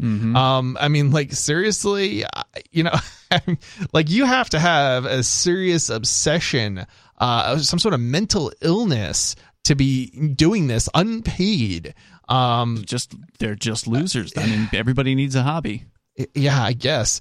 I mean, that's a hobby you could probably get paid for if you go into some sort of law enforcement. Not that I'm advocating for that or anything. Just the idea that like you would do it as a hobby just sounds crazy. It's to me. probably it feels empowering to them, right? Like a lot of them are probably wannabe cops who got turned down for psychological reasons and what have you. Right, and they feel like they've done something if they can go and cut somebody's cable. I just want to point out, this is not every ham radio operator. No, but I think it's a large percentage There of is them. Definitely a type, definitely, yeah.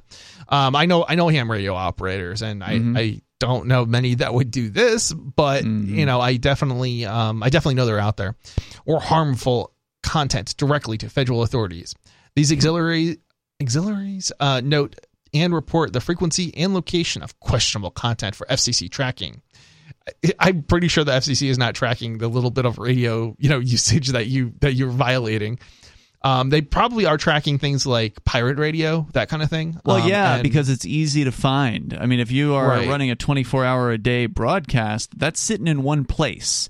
It's not rolling around. Most pirate radio operators aren't like Happy Harry Hardon in the old movie from Pump Up the Volume from the 1980s, where he actually had a mobile unit and he was driving around as he was broadcasting. That's not very realistic. They probably have easier to accomplish in an 80s movie than in reality. Yeah, it was a great movie, but not very realistic. It was pretty funny actually in the movie. Yeah, so you got to have a physical base station that does not move around in order for your signal to be easily findable or whatever, and so it's easy for them to try to triangulate those people. Right. Whereas if you're just an individual with a handheld radio, you could be here, you could be there.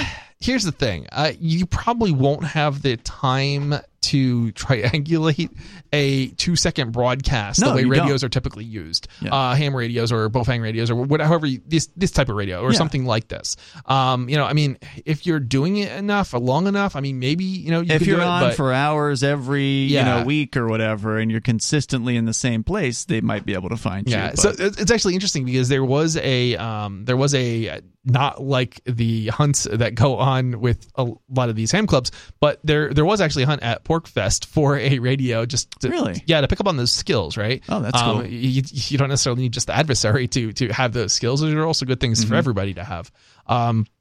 Anyway, but yeah, I don't know if they ever found the so the way those work is basically there's like this antenna and it's placed somewhere and it's got a signal that broadcasts, I believe, and then you have to triangulate and try and find that thing. Cool. So yeah, it's kind of cool. They would be really stupid to use the frequencies that are allocated for ham radio. Yeah, that's they would. Probably true. Although I don't know. I mean, it's a good question. Would it be stupid? I mean, yes, it is, because those people are there and they're going to snitch on you. I mean, but if you can avoid being detected, right? Like, I mean, what are they really going to get out of snitching on you anyway? Satisfaction. If you avoid the detection in the first place, then you're that many steps ahead of the game. I don't know. I feel like you're just giving in to them, and I don't know. Anyway, I mean, I why get would you go play in their playground if you could just go on another empty playground? I mean, there's a good argument to that. I just don't know. Like, this is one of these things that's don't pee in their pool, and they'll leave you mostly alone if they don't know you exist. Right. This is true. There's too many hams out there that monitor them and report them to the FCC. Yeah, the FCC is a joke. Dan said the FCC itself. Wait, he said it's a joke? No, I'm saying it's a joke. Oh, you're saying it's a joke. Yeah.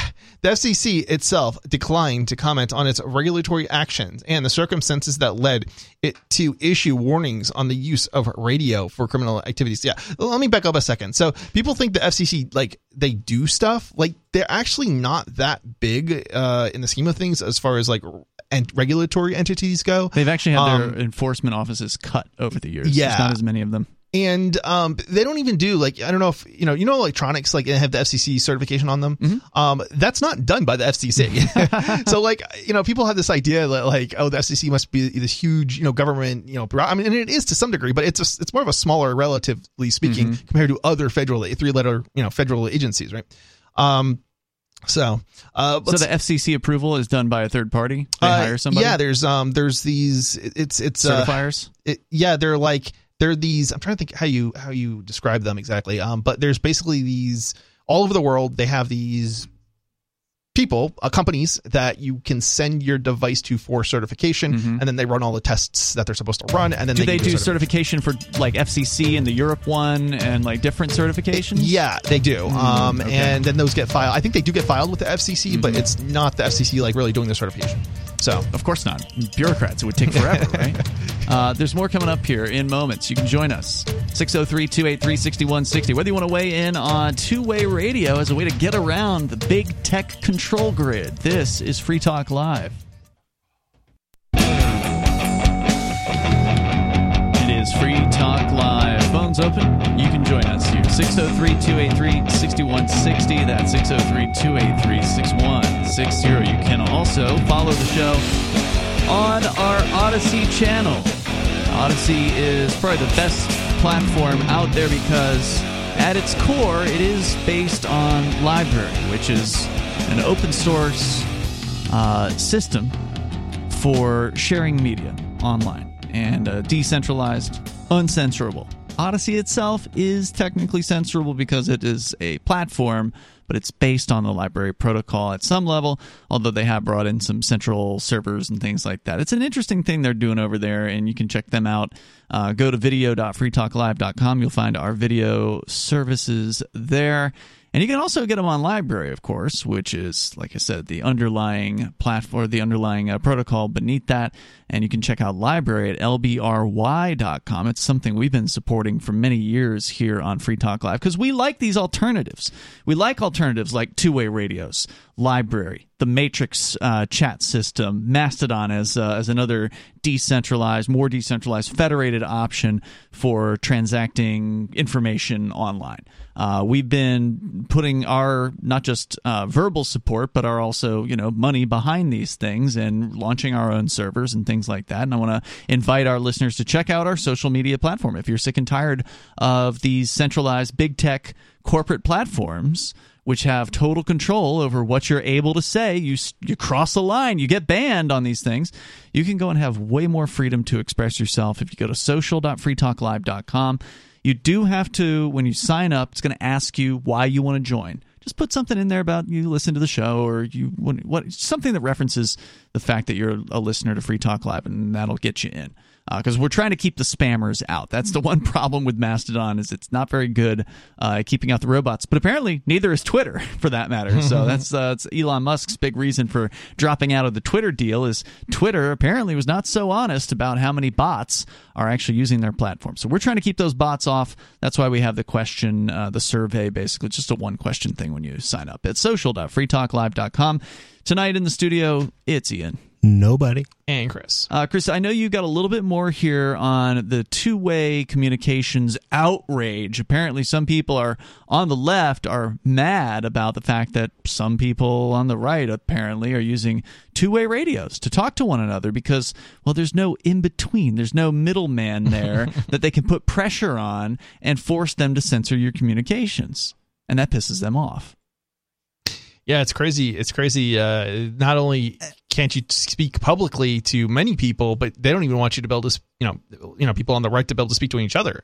The funny thing is the thing that attracted me to the left, because I come from the left, is, the Students for a Democratic Society, for example, which was they kind of kicked off the 60s in Berkeley.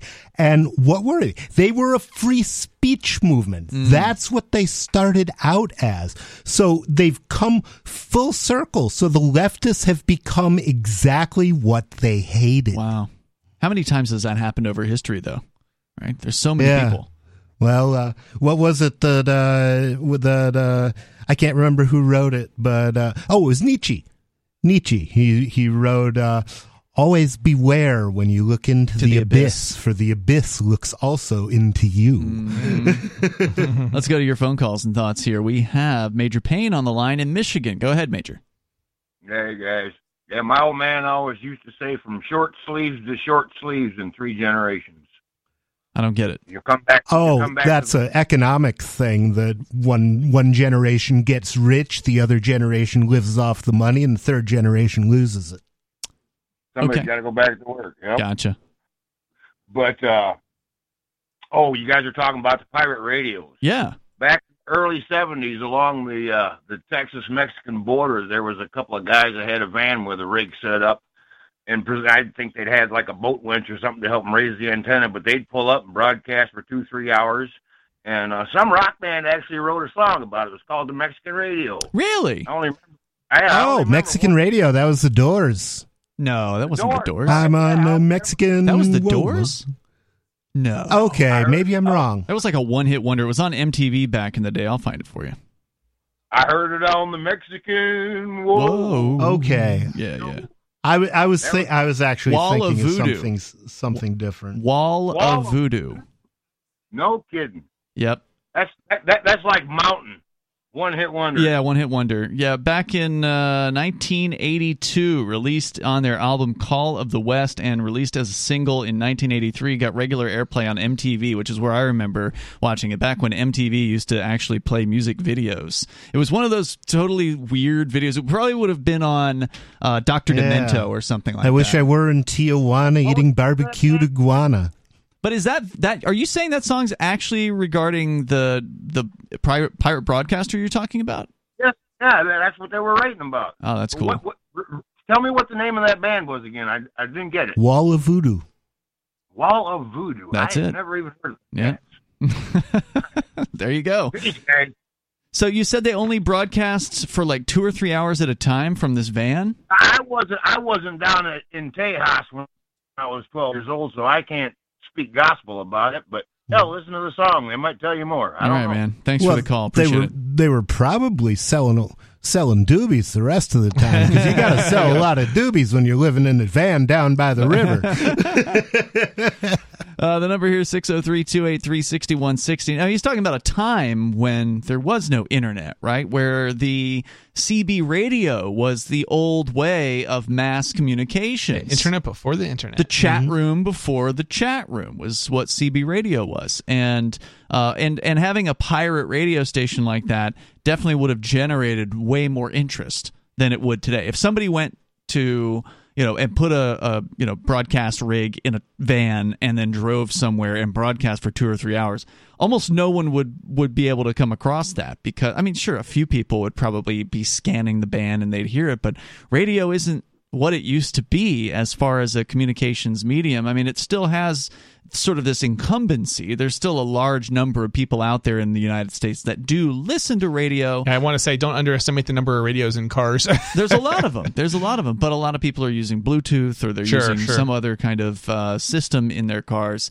And usually once people, even those that do use the radio, they have their favorite channels. They're just switching between them. They're probably not scanning to find new channels. Probably most listen of the to whatever time. comes in the clearest these days. Yeah, so it's not going to have the same pizzazz to it that it would have. It made for a great movie in the form of Christian Slater in the 1980s in Pump Up the Volume, where he also did this sort of mobile broadcast and created this movement around his pirate radio station. And I just don't know if you could pull something like that off these days. Well, you can if enough people get kicked off the internet. Well, yeah, that much is true. So we got more here. We got Jack in Washington State. You're on Free Talk Live. Hello, Jack in Washington. Going once. Jack in Washington going twice. All right, we got your calls and thoughts are certainly welcome about whatever's on your mind. There's a little bit more, I think, to your story, Chris, that you wanted to share tonight. We're going to get into that coming up here in moments. It's from Slate. They're going off because some people on the right wing are not asking for permission to communicate with one another. And that's the world these people that are writing the story want to live in. They want there to be a moderator. Better get your government permission slip before you start talking. Of all communications. And they're mad that somebody could just go spend $20 on a two-way radio and be able to talk with whoever else is willing to spend $20 on one. There's more coming up here in moments. It's Free Talk Live.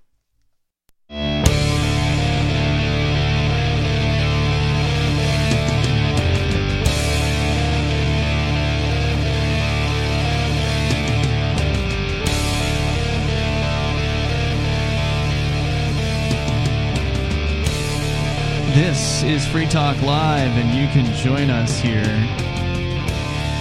I think old Major Payne's pretty baked or something like that, because the Mexican radio song lyrics, they don't seem to have anything at all to do with being a pirate radio broadcaster.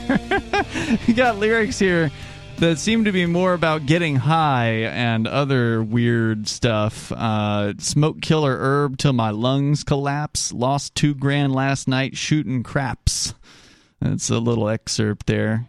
And there's basically a reference to cannabis in every single verse of the song. So I think it's more of a get high, strange kind of tune than more of a Dr. Demento kind of thing. Than it is anything about actual broadcast radio. But still, great song. I remember it from back in the day. Here in the studio tonight, it's Ian. Nobody. And Chris. And you can join us online anytime at freetalklive.com. Please enjoy the features we have for you there, including our chat server. We're talking about alternatives for communication. Again, the Matrix chat system is one of those. I think I saw a headline, Chris, I don't know if it came across your desk, something like 60 million users of Matrix. They're celebrating it or something like that. I don't know if you heard about that, but I'm not sure if I have seen this. Yeah, this was recent. I just saw it probably within the last 24 hours. I don't know how they count that number, given that it's a federated system and anybody who wants to can put their own server online, and I don't think those stats are public. But well, you probably can't count them exhaustively. If somebody doesn't want you to know, then you won't know, but maybe that just means 60 million that they know of. Yeah, maybe that's what they've registered on their own central server over time, but that seems way too high. Maybe it was... yeah, it's a good question. Well, I mean, so the servers, you have to remember, are federated, so if they communicate with one another. They so do, but do they share user lists with one another directly? Maybe they do. I know you can look up somebody, right? Yeah, it might be stats rather than lists. Yeah, I'm not sure exactly what information is and is not available. Well, okay, here's the story. I found the story here for you. This is at MSN.com by The Register's Richard Speed, published 18 hours ago. The decentralized Matrix network has crashed through the 60 million user mark, with user growth rate exceeding 70% in 2021, according to the company behind the messaging service. Pat yourself on the back, Ian. Well, I guess we helped a little bit. It's impressive stuff, although definitive figures are tricky to ascertain thanks to the decentralized nature of the platform.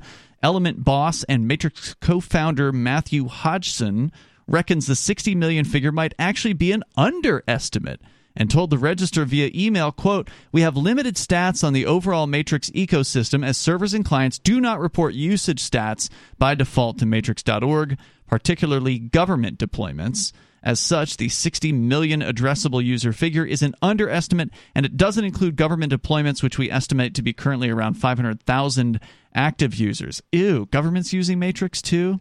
Yeah, I mean, it makes sense. You need decentralized solutions. Like if the internet goes down, you need solutions that are going to work on networks that are not, centralized, that can be easily taken out. Yeah, run their own servers to do their evil. Yeah, I mean, it's a thing. It's kind of funny because every effective group, whether you're a government or not, sort of needs these technologies in order to defend themselves from yet other groups. So whether it's the libertarians against Democrats or libertarians against government or Democrats against the government, depending on who's in power, everybody needs them. The figure is therefore the total number of addressable users that are visible to the matrix.org home server. but it doesn't include servers or users that are not viewable on the public network or those that don't report usage stats. So I guess. So in other words, if we set up 2 servers or 5 or a dozen servers for libertarians, and we don't ever federate with the home server, the main Matrix server out there, then our stats will never end up being recorded in their numbers. Yeah, I don't. I think aren't you federated by default though with Matrix? I imagine so, because I know we can find people that are on Matrix.org. Yeah, through our well, server. we definitely are federated with the Matrix home server for sure, 100%. But they could disfederate from us anytime they want to, right? Like if they found they were, we don't like you libertarians. In fact, I think there's a room that has banned people from the LRN FM server from accessing that room. So. There are a few there's a few rooms on our server that other people cannot join.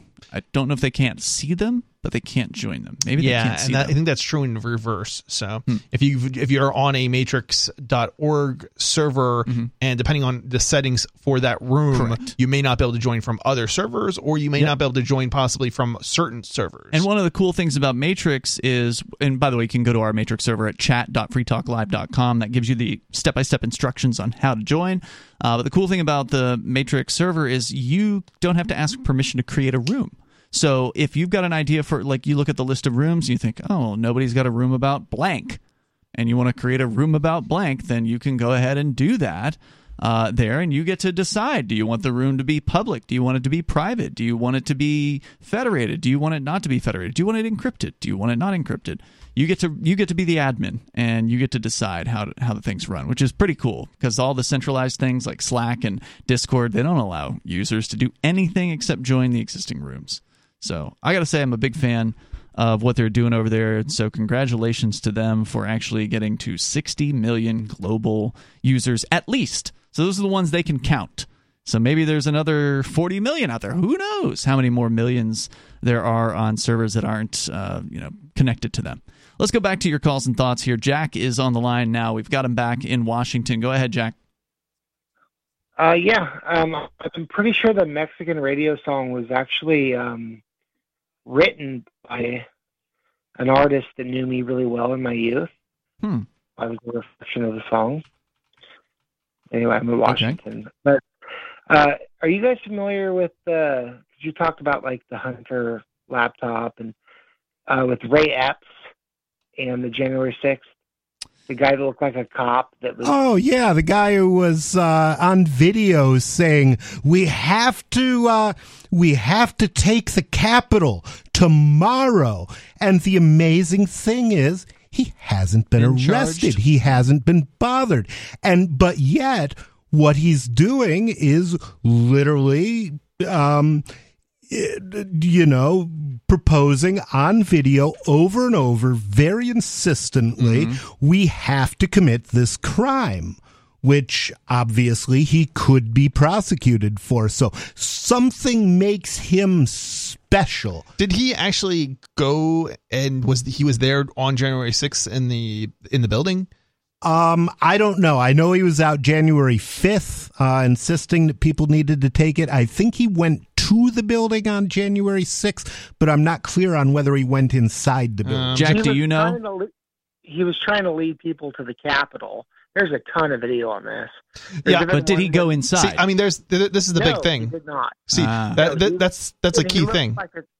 He looks like a cop. He guy looks like a cop. He may be a cop. Guess who wrote stories about him defending him today? Does the New York Times or Axios ever defend a Trump supporter? They want them all hung. Yeah. If you go on right now, today, articles came out this morning, are 2 articles defending Ray Epps. Yeah. I saw that and I was like, yeah, he's definitely a Fed. Wow. Yeah, he's a Fed. Oh, my heavens. I mean, what the heck's going on, I mean, are you surprised that the feds are going to try to lead people into a trap? Well, now there's cameras, and they don't seem to care if they used to, I think, JFK was an inside job as far as I'm concerned, but they hid that well. The internet didn't exist. I don't think that would have gone unsolved very long if, some of our social media communication was around then, which we have. Jack, thanks for bringing the story up here tonight. Appreciate hearing from you. Let's talk to David in New Mexico. David, you're on. Oh, actually, stand by. I didn't notice the time. More here in moments. The number is 603-283-6160. We are nailed to that clock here on Free Talk Live. And, of course, the phones are still open for you. If you want to weigh in here, get your thoughts on the air in the remaining moments, you can do that. We've been talking about two-way radios and other communications options for you, like Matrix Chat and Mastodon social media. There's more coming up here. It's Free Talk Live.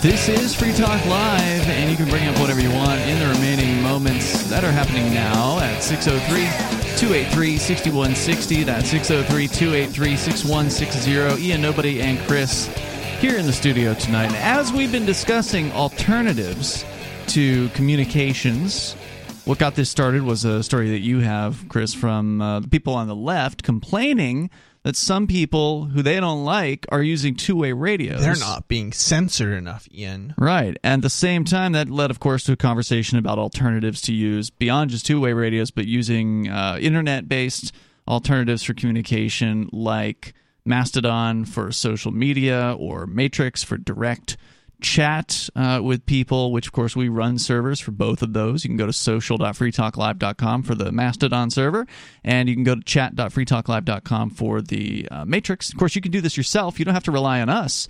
You can have, if you don't know how to do, running your own server, have your geek friend who does know how to do it, set one of them up for you, and you can run one of these things yourself. You don't need to rely on some third party you've never met before. But while we were talking about it, on the Twitter platform, they have locked two fairly large accounts, the LPNH, Libertarian Party of New Hampshire, with over 22,000 viewers or followers, and Karlin Borchenko, the lady that's running for governor here in New Hampshire as a Libertarian this year. She just had her account locked, 72,000 followers. So for the next 12 hours, now it's not the longest lockout, but it still is a lockout, and they're being punished for tweeting a video of Joe Biden talking about the penalties for smoking crack cocaine, juxtaposed with video of his son, Hunter Biden, actually smoking crack. Wow, I got to tweet that when I get home. I'll take the 12 hours. So if you want to avoid that kind of stuff, you got to move off those platforms and you got to use your own, basically. So check ours out, social.freetalklive.com. We go to David in New Mexico. You're on Free Talk Live. Go ahead, David. People on the left, you mean like communists? And what they're doing is quite obvious. And let me get your attention by sharing this with you. I read an autobiography of a World War II soldier. He was an officer in our army. His job was to be a liaison with the Russians when they were still our partners in the late 1940s, like 46, plus and minus. Mm-hmm. And he was working behind lines on their side of what they occupied, doing things that needed to be done. And so he witnessed some things. So here he's an officer staying in a nice hotel, as nice as they could be during the war or just after the end of the war, in occupied Poland. I don't know which city. And one night, and this is in the context of the government trying to take radio away from you, like walkie-talkies and CB. And the point is they want to make it so you can't resist martial law, like Jerry Nadler is doing.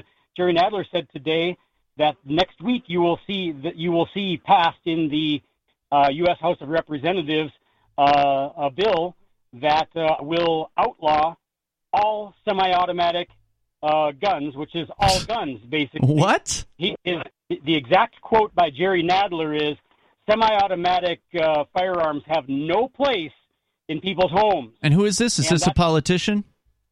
Well, the nice Jewish fellow, Jerry Nadler, yes, a representative. He's the chair of which committee? House Judiciary Committee, Jerry Nadler. Okay. Anyway, they want you to not be able to communicate. They want you to not be able to have any firearms. Like I said, semi-automatic, that is the normal, everyday firearm is a semi-automatic. Yep, that's true. They are the norm, not the exception. So you're saying they're going to pass? You're saying this guy, this politician, believes they're going to outlaw all guns in the United States. Would that be outlawing the sales or the possession of them? Well, we have to pass the bill in order to read what's in it. It depends on whether, it depends That's on so whether true. they are going. It depends on whether they are going to. They'll probably start. I'm speculating. They'll probably start with the easiest thing, and that's to prevent future sales. The next step after that, if you succeed at that, is saying, oh, well, you know what? We need to register the ones that are already out there, but you can keep them. And then the next thing is to, oh, you know what? And it keeps going from there. So back to the autobiography. And this is why it matters, ladies and men who care about their ladies. He was looking out his hotel room window down at the street a few floors down one early evening, and he noticed the sentries, 2 Russian sentries that were stationed at the intersection, like we're at most intersections, and there was a woman walking down the street toward these sentries. They stopped her, they raped her, they shot her, and they threw her in the trash can. And that was during martial law. Who is going to stop them? Nobody had any firearms. No, and they had no way. The government was controlling, the occupying Russians were controlling the communications. And back to the radio that they want to take from you. They do not want you to be able to resist martial law that they will put you under, and then they will rape you and shoot you and throw you in the trash can, ladies, and that's why it matters. Yep, that's a fact. Thank you for the call tonight, David. Appreciate hearing from you. So I think I found the story about what he's referring to. The bill in question is an assault, quote-unquote, assault weapons ban bill. The proposal would make it unlawful for a person to import, sell, manufacture, or transfer certain semi-automatic rifles, including those that can accept a detachable magazine and have at least one of the following military features: pistol grip, forward grip, folding, telescoping, or detachable stock, grenade launcher, barrel shroud, or threaded barrel. The bill has 211 co-sponsors and is moving ahead. That does sound like pretty much all of them. I mean, those are some common features. Out of curiosity, what's the number of reps we got in? This is the Sfeds, I'm assuming. The number of reps we have? Who's we? Well, yeah, good point. 0. How many reps are there in the 535, I think? No, it's 435. And then 100 senators? 100 senators, 9 Supreme Court justices, and 1 president. That's the entire ownership of the United States. Still a pretty high number. Why were you asking? Just curious? Well, the 200 co-sponsors? 211 co-sponsors. 211 co-sponsors. Which is probably most of the Democrats. Yeah. It says here none of them are Republicans. Okay. In this case. Now, whether or not that's going to get through the Senate would be another question. We'll see. I mean, there's a million bills that get filed, and a lot of them don't Well, go anywhere. from a secession point of view, this is really important because basically they're negating the Second Amendment with this bill. And I remember posting a couple years ago in a group of New Hampshireites who were not libertarian by any stretch. They were conservative gun owners, and I said, if the feds got rid of the Second Amendment, would you be down to secede? And I put a poll about it. 95% said yes. Yeah, well, maybe that would push some people over the edge. I think it would push a lot of people over the edge. I mean, either secession or civil war. Right. And I prefer just secession. Just walk away. You don't need to have a war. I don't want to fight. Yeah. It would be interesting for them to pass it, just not by enough to matter effectively. If it passes, then it's going into effect. Sure. What do you mean? Constitutional, presumably the Supreme Court or some court could overturn it if it's just a law. But it would take years for that to happen, right? Like it's not gonna.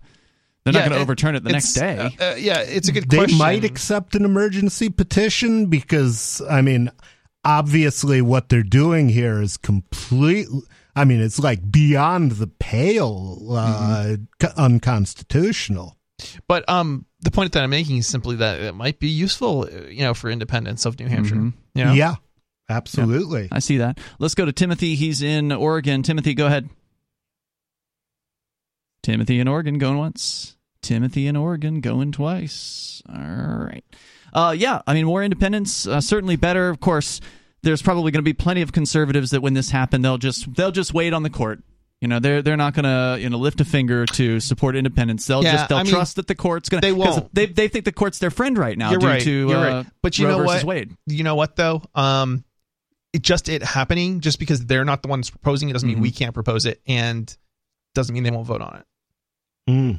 Well, time will tell. We'll see how this shakes out. Certainly, the independence movement in New Hampshire is going to continue with or without this particular bill.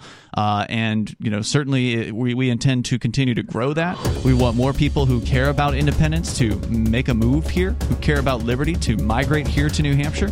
Take your time, take an hour out of your day and watch the 101 Reasons Liberty Lives in New Hampshire. It's a great little documentary that goes over some really persuasive reasons why, if you're a libertarian and you care about actually winning and having success, you ought to be here with the largest migration of freedom-loving people on the planet. Go to 101reasonsfilm.com, check that out, and we'll see you tomorrow.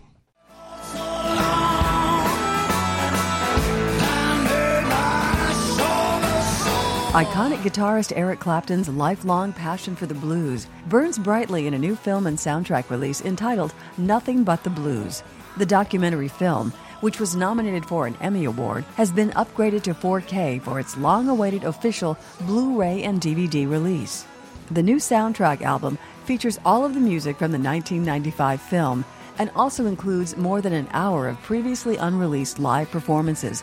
Eric spoke about his lifelong love and respect for the blues. And as much as I've questioned it and railed against it and been stubborn about my path, I'm back on it. But this is me in terms of my musical identity today, where I've come from and what I mean. And wherever I go in the future will be as a result of this. I have tried to play folk music, play country and western, play even jazz, and a lot of pop music, but I do this best, and that's been given to me to do. That's iconic guitarist Eric Clapton, whose long-awaited documentary film and music soundtrack, Nothing But the Blues, will be released on multiple formats on June 24th. Order now at ericclapton.com.